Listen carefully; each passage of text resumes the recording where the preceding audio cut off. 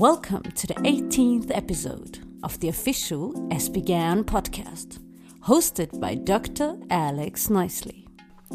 Good morning, everybody, or good evening, or whatever time it is where you're listening. Today, we are in Brussels, or Bruxelles, or Brüssel, a trilingual city if ever there was one. And we're about to speak with Professor Dr Bontems, who is a professor of pediatric gastroenterology at the, now wait for this, I've been practicing my French all week, at the Université Libre de Bruxelles, and he's also affiliated with the Hôpital Universitaire des Enfants Reine Fabiiola. Now, for those of you for whom my French is an insurpassable barrier, that's the Free University of Brussels, and he's now in his office at the University Hospital for Children, Queen Fabiola. He is in his office, and that explains some of what we're going to hear in the background, which is the noise of children who are having, for one reason or another, to spend their time there. So with that, Patrick, welcome. Thank you so much, Alex. And your French is fantastic, you know. Especially the way you say Reine Fabiiola. Can you say it again once? Let's see if I can do this. Non, tu rigoles. Reine Fabiiola. Yeah, so wonderful. The R you were pronouncing were very, very, very cute, as we already said before. Okay, so before you get me blushing again, I want to point out that you're one of the most difficult people to interview that I can imagine. I've been through your CV. I've noted that there's nothing personal, nothing at all personal in your CV. It's all business. And even when I tried a Facebook search, I tried an internet search, and you're one of those rare people who has scrubbed any mention of himself from social media. So congratulations, although I'm a bit baffled as to how to begin. You were born in 1965. Let's start there. Where were you born? I'm born in Brussels. So in Brussels, and it looks as if you really haven't fallen far from the tree, which is to say that your educational career, what of it I can trace, and your professional development has all been inside the Brussels Ring Road. Exactly, yes. I have been going to primary school 50 meters from the house. Secondary school was maybe 500 meters from home. Free University of Brussels is, of course, in Brussels and not very far from home, just a little 10 kilometers, something like this, probably less. And then I indeed start my pediatric residency in this hospital where I'm working here since 87 finally, because the last 3 years I spent a lot of time in this hospital. I made night shift as a nurse during my medical education also. So I'm really, indeed, as you said, I didn't fall far from the tree. And I can add that I am living in the house where I am born. Wow. Most of us have to go away in order to come back. Otherwise, the people who have known us since we were children just say, Patrick, how did you get to be so smart? I remember you when. But no, you've been one of those people whom everybody saw as worth keeping around, worth fostering, a talent who had to be held on to, which is just great. But I have a bone to pick with you in that, and that is that you became a hollow viscous gastroenterologist, an endoscopist. Now, why did you decline to go into the liver? We could have used a man like you. Well, you know, my mentor was Sami Cadranel. Aha. So two people finally start pediatric endoscopy. One was in Brussels, Sami Cadranel, and he was my mentor, and I was working with him until he died in 2020. I've been very, very close to him, a very strong relationship. And, well, of course, then my major, finally, interest have been endoscopy for years. The other one was Jean-François Mougenot, who is living in Paris. Mm-hmm. And it's also a friend. In fact, we have a patient in common that is a passion in common. That is mountain climbing. And this is how we met, in fact. One day I was giving a lecture in Nancy, in France. And then I just saw him reading a book about climbing in Himalaya. And then I started talking with Jean-François at that time. And so not just alpinist, but Himalayaist? I don't know if that word exists in French, but if it doesn't, I've just made it up. So, but you elected to climb the mountain, if I may say so, of pediatric endoscopy. And of course, that brought you into contact with the need best to diagnose and best to treat Helicobacter pylori and the disorders that it causes. You've supplied me with a review article about H. pylori, and frankly, there is too much to know. You've cited so many studies, and those studies,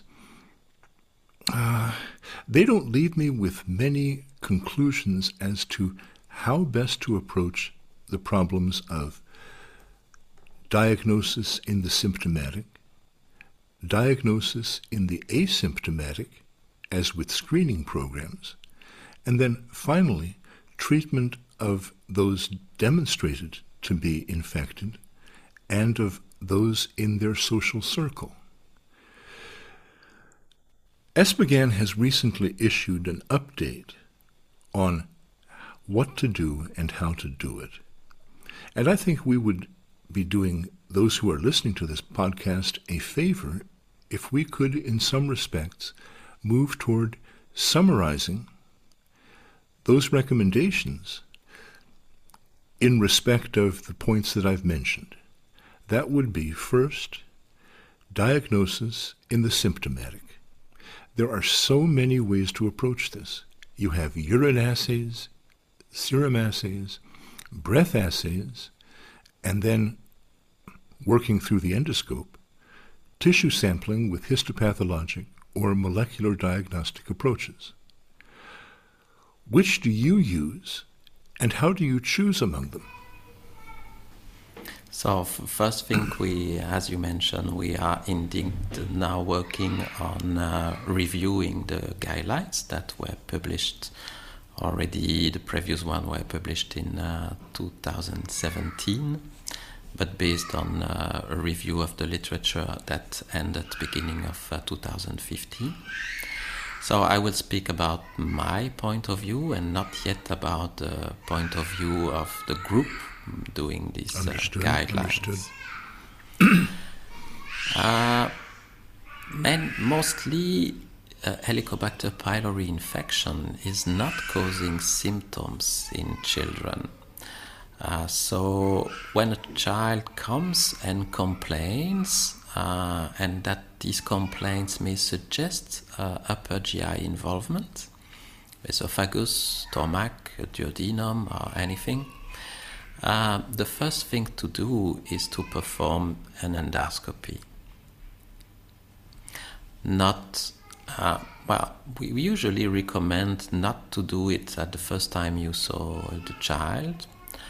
What I was doing when I had more time is to ask the child to come back. Unless he have alarm symptoms, then we just ask to come back a few days, 1 week later, just to see if the pain didn't change and is really localized.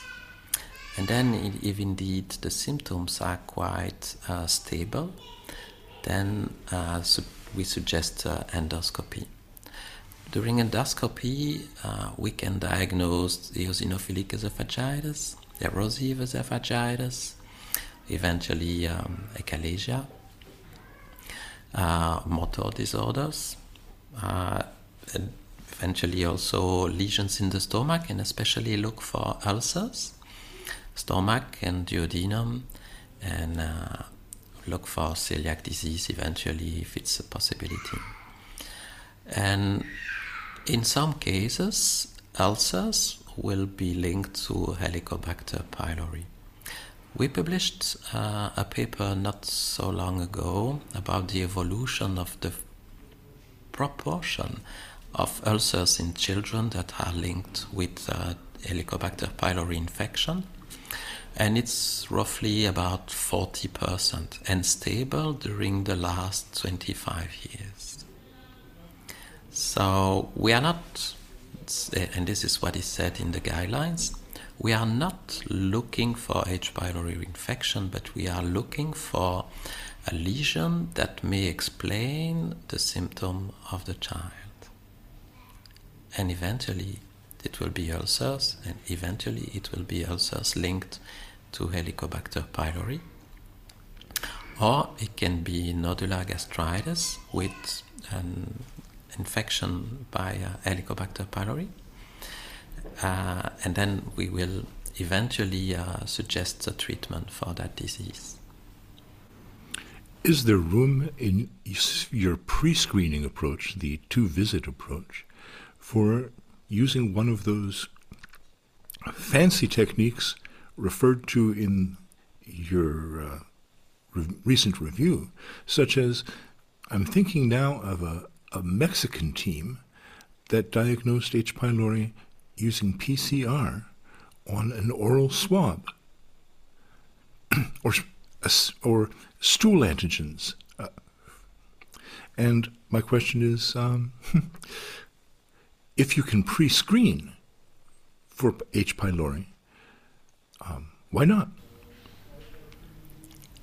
Well, in fact, if your pre-screen is positive, what you will still have to do is an endoscopy to look for ulcers, to look if there is not another lesion that explains the symptoms, and to have access to antimicrobial susceptibility testing. So you need to isolate the bug also in order to have it.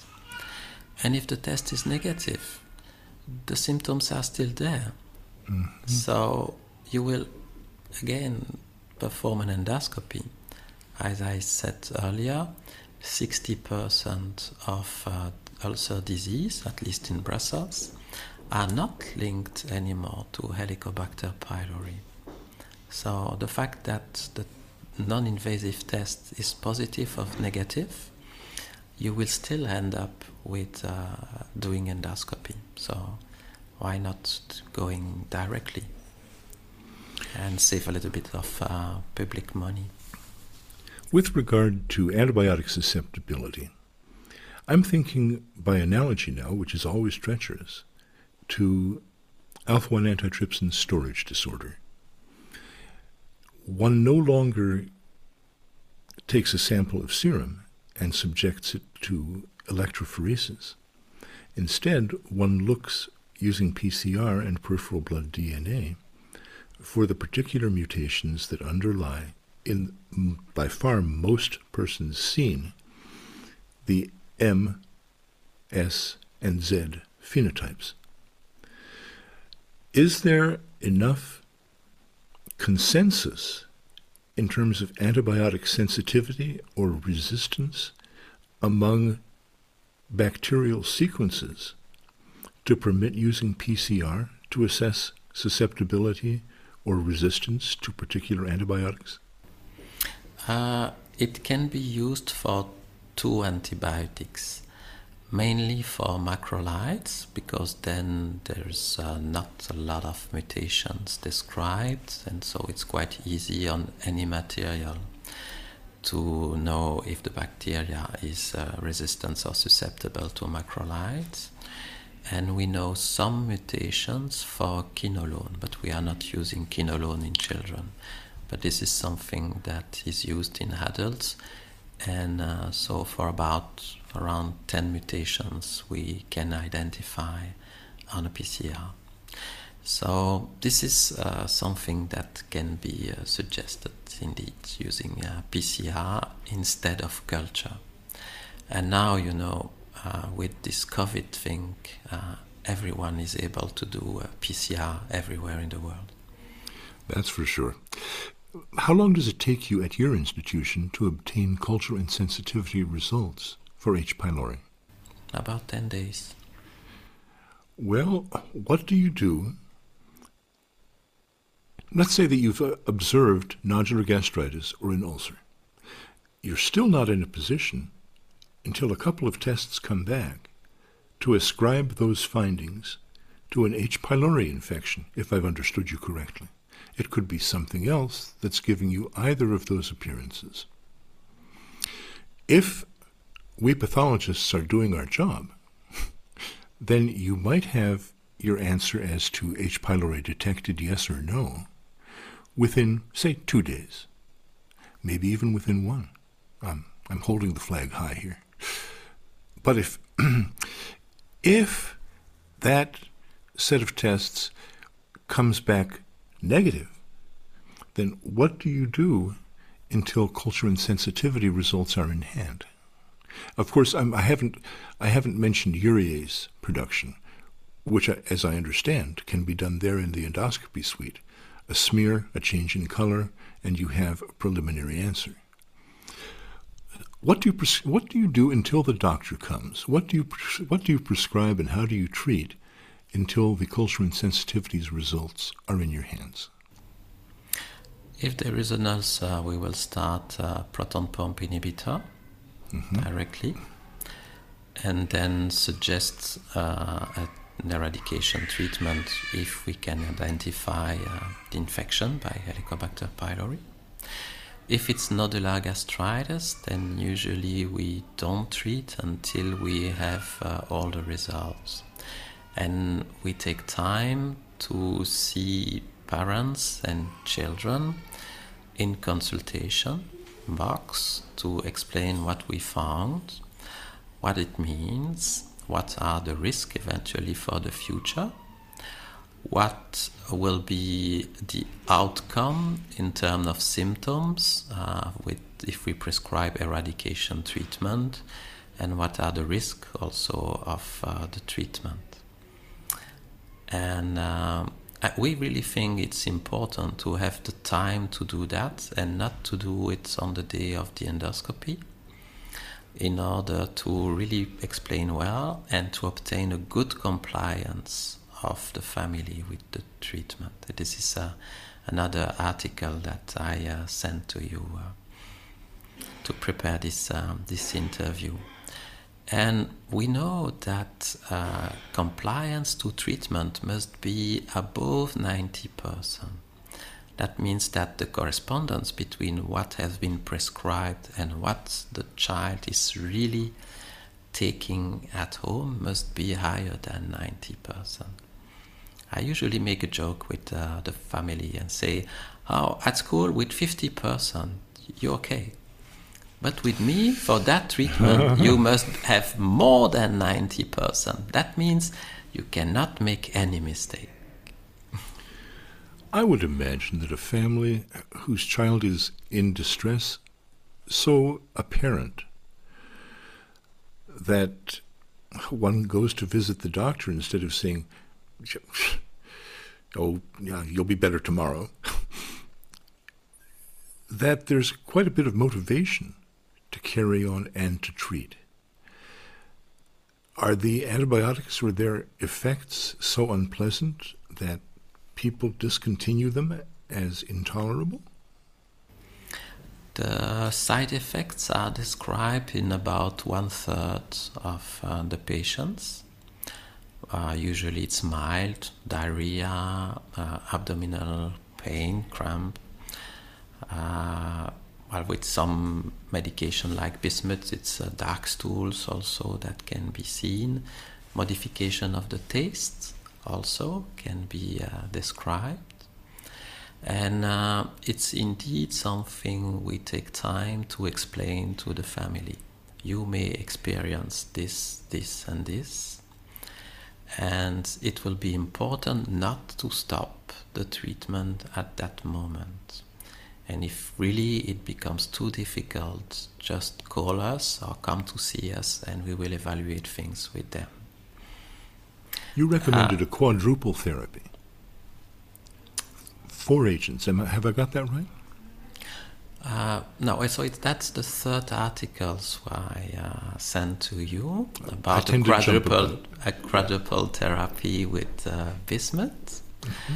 But most of the time we are still prescribing a triple therapy tailored to antimicrobial susceptibility. Mm-hmm. So it's always high dose PPI.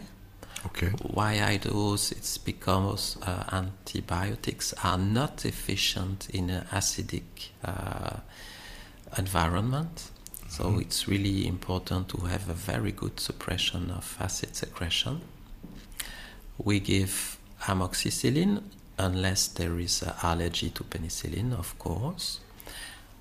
We give it in 3 times a day, and we are using a high dose, like it's used now frequently for respiratory disorder, meaning we give 75 to 80 milligram per kilo per day. And then the third agent will be macrolide, clarithromycin, or metronidazole, depending on the antimicrobial susceptibility. If we have resistance to both, then we favor metronidazole instead of clarithromycin. I guess my question must be now, with this kind of parent consulting, with parents who ought to be strongly motivated, the persons from whom your team will have learned the most are the non-compliant. What are the reasons for not following through on the part of a family? Well, the factor that we identify in the article is side effects. So there is a clear link between side effects of treatments and lower compliance. But lower compliance means that below 90%, the eradication rates reach only 50% or less. And above 90%, then you have you can reach 90% of eradication rates in your series. So what we learn also from this, indeed, from patients, is that it's useless to try to prescribe these kind of drugs to a child who is vomiting. Right. Or having difficulty to swallow pills. Right.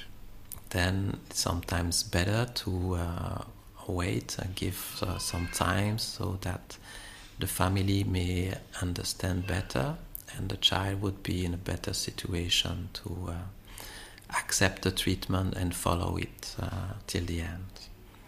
Otherwise, we favor the appearance of resistance, and eradication later may become very, very, very difficult. I want to ask now about what you prescribe, if anything, for the asymptomatic parents or siblings of a child who has demonstrated H. pylori infection. We are not doing, in fact. We are only dealing with symptomatic people.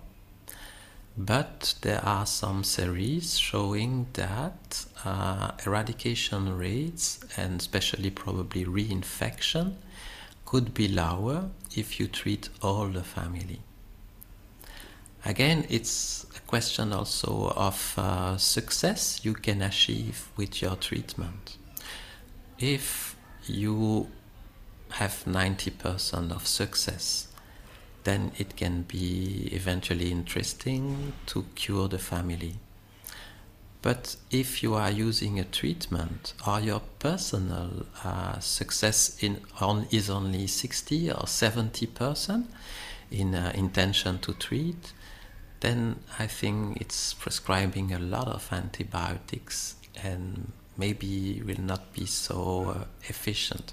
But there are data now showing that indeed treating the family would be interesting, especially probably in some countries where the prevalence is very high, or in some families, mostly migrant families in Belgium, where the infection rate is quite higher.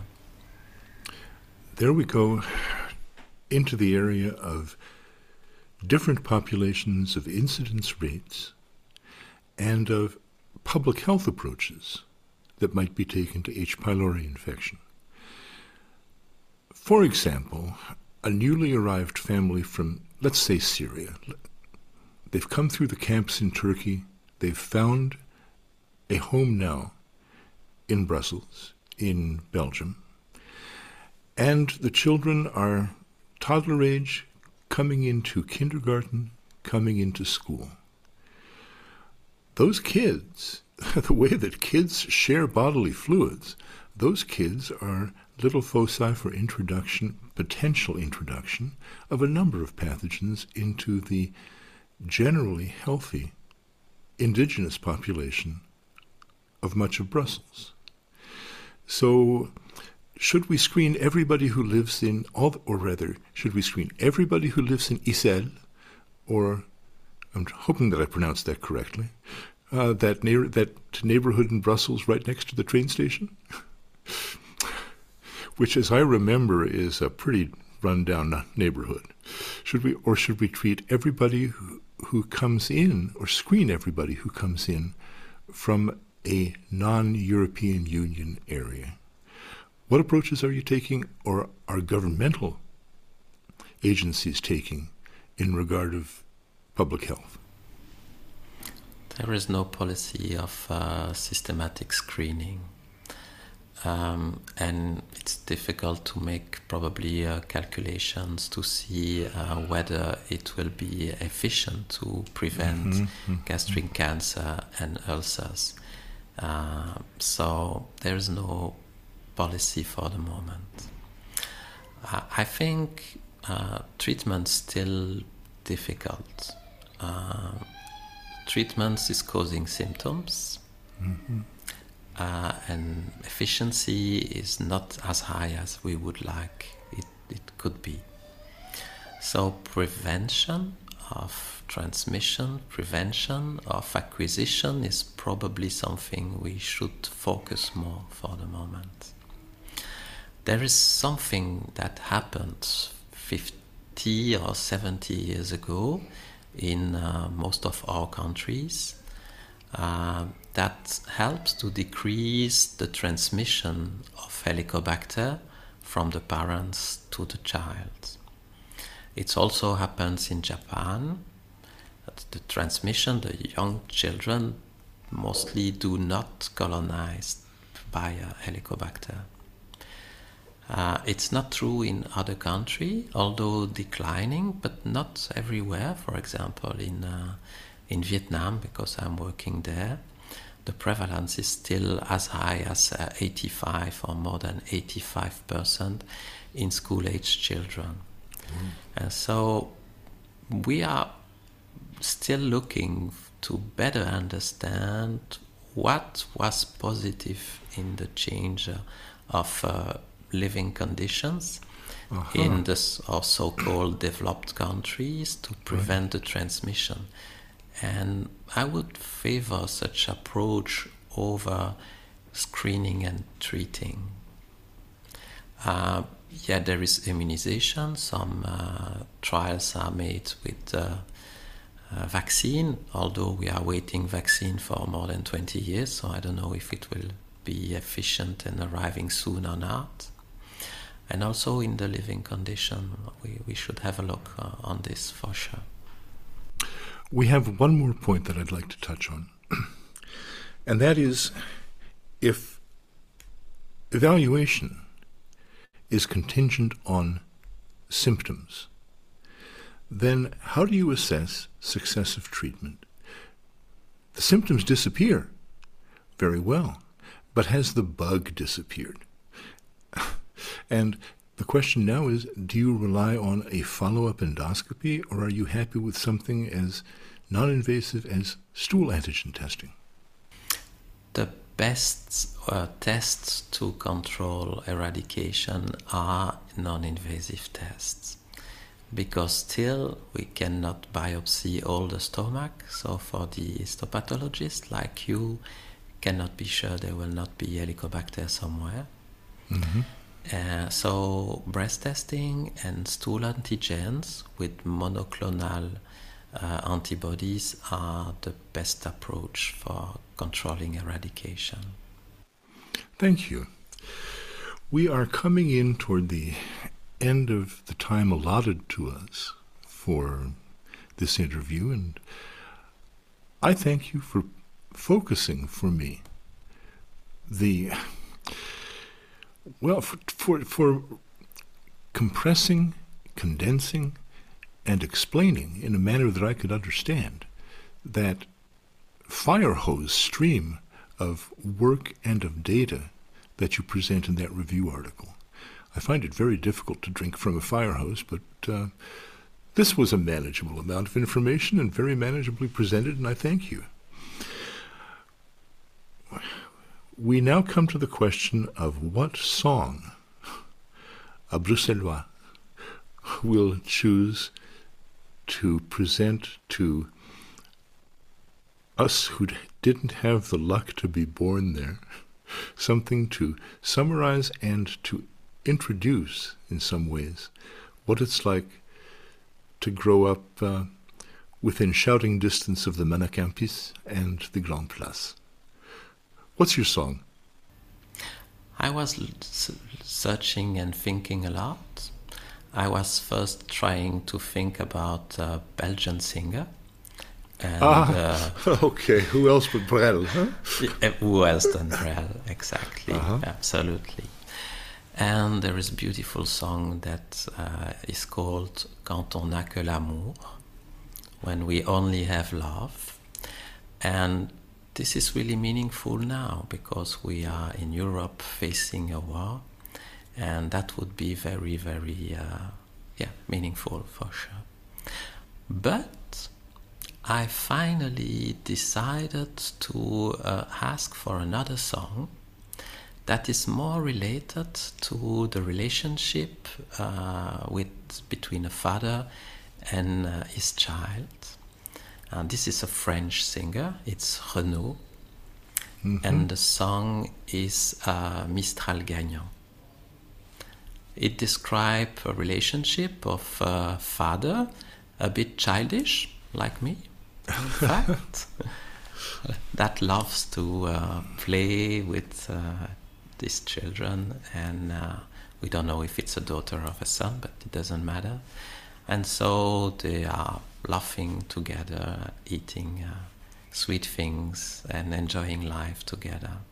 So this is more meaningful for me and maybe also for all the auditors. I don't know if they are like me, but what I really like in consultation is playing with the child there. We start laughing and saying nonsense things, and it's always a very good moment. These are the best moments in our work, I think.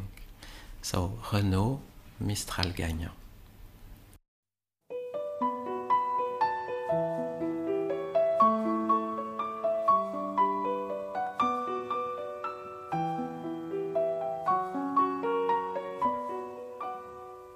À m'asseoir sur un banc, 5 minutes avec toi, et regarder les gens tant qu'il y en a.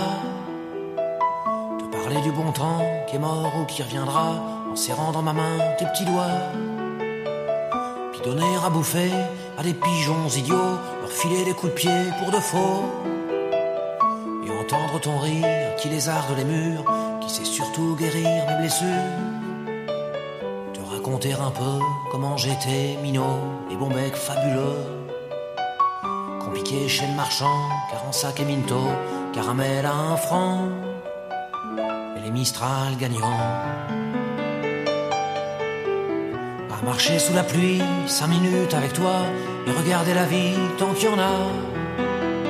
Te raconter la terre en te bouffant des yeux, te parler de ta mère un petit peu, et sauter dans les flaques pour la faire râler, bousiller nos godasses et se marrer, et entendre ton rire comme on entend la mer s'arrêter, repartir en arrière.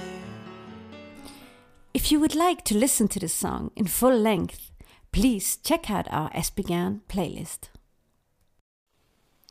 Thank you very much.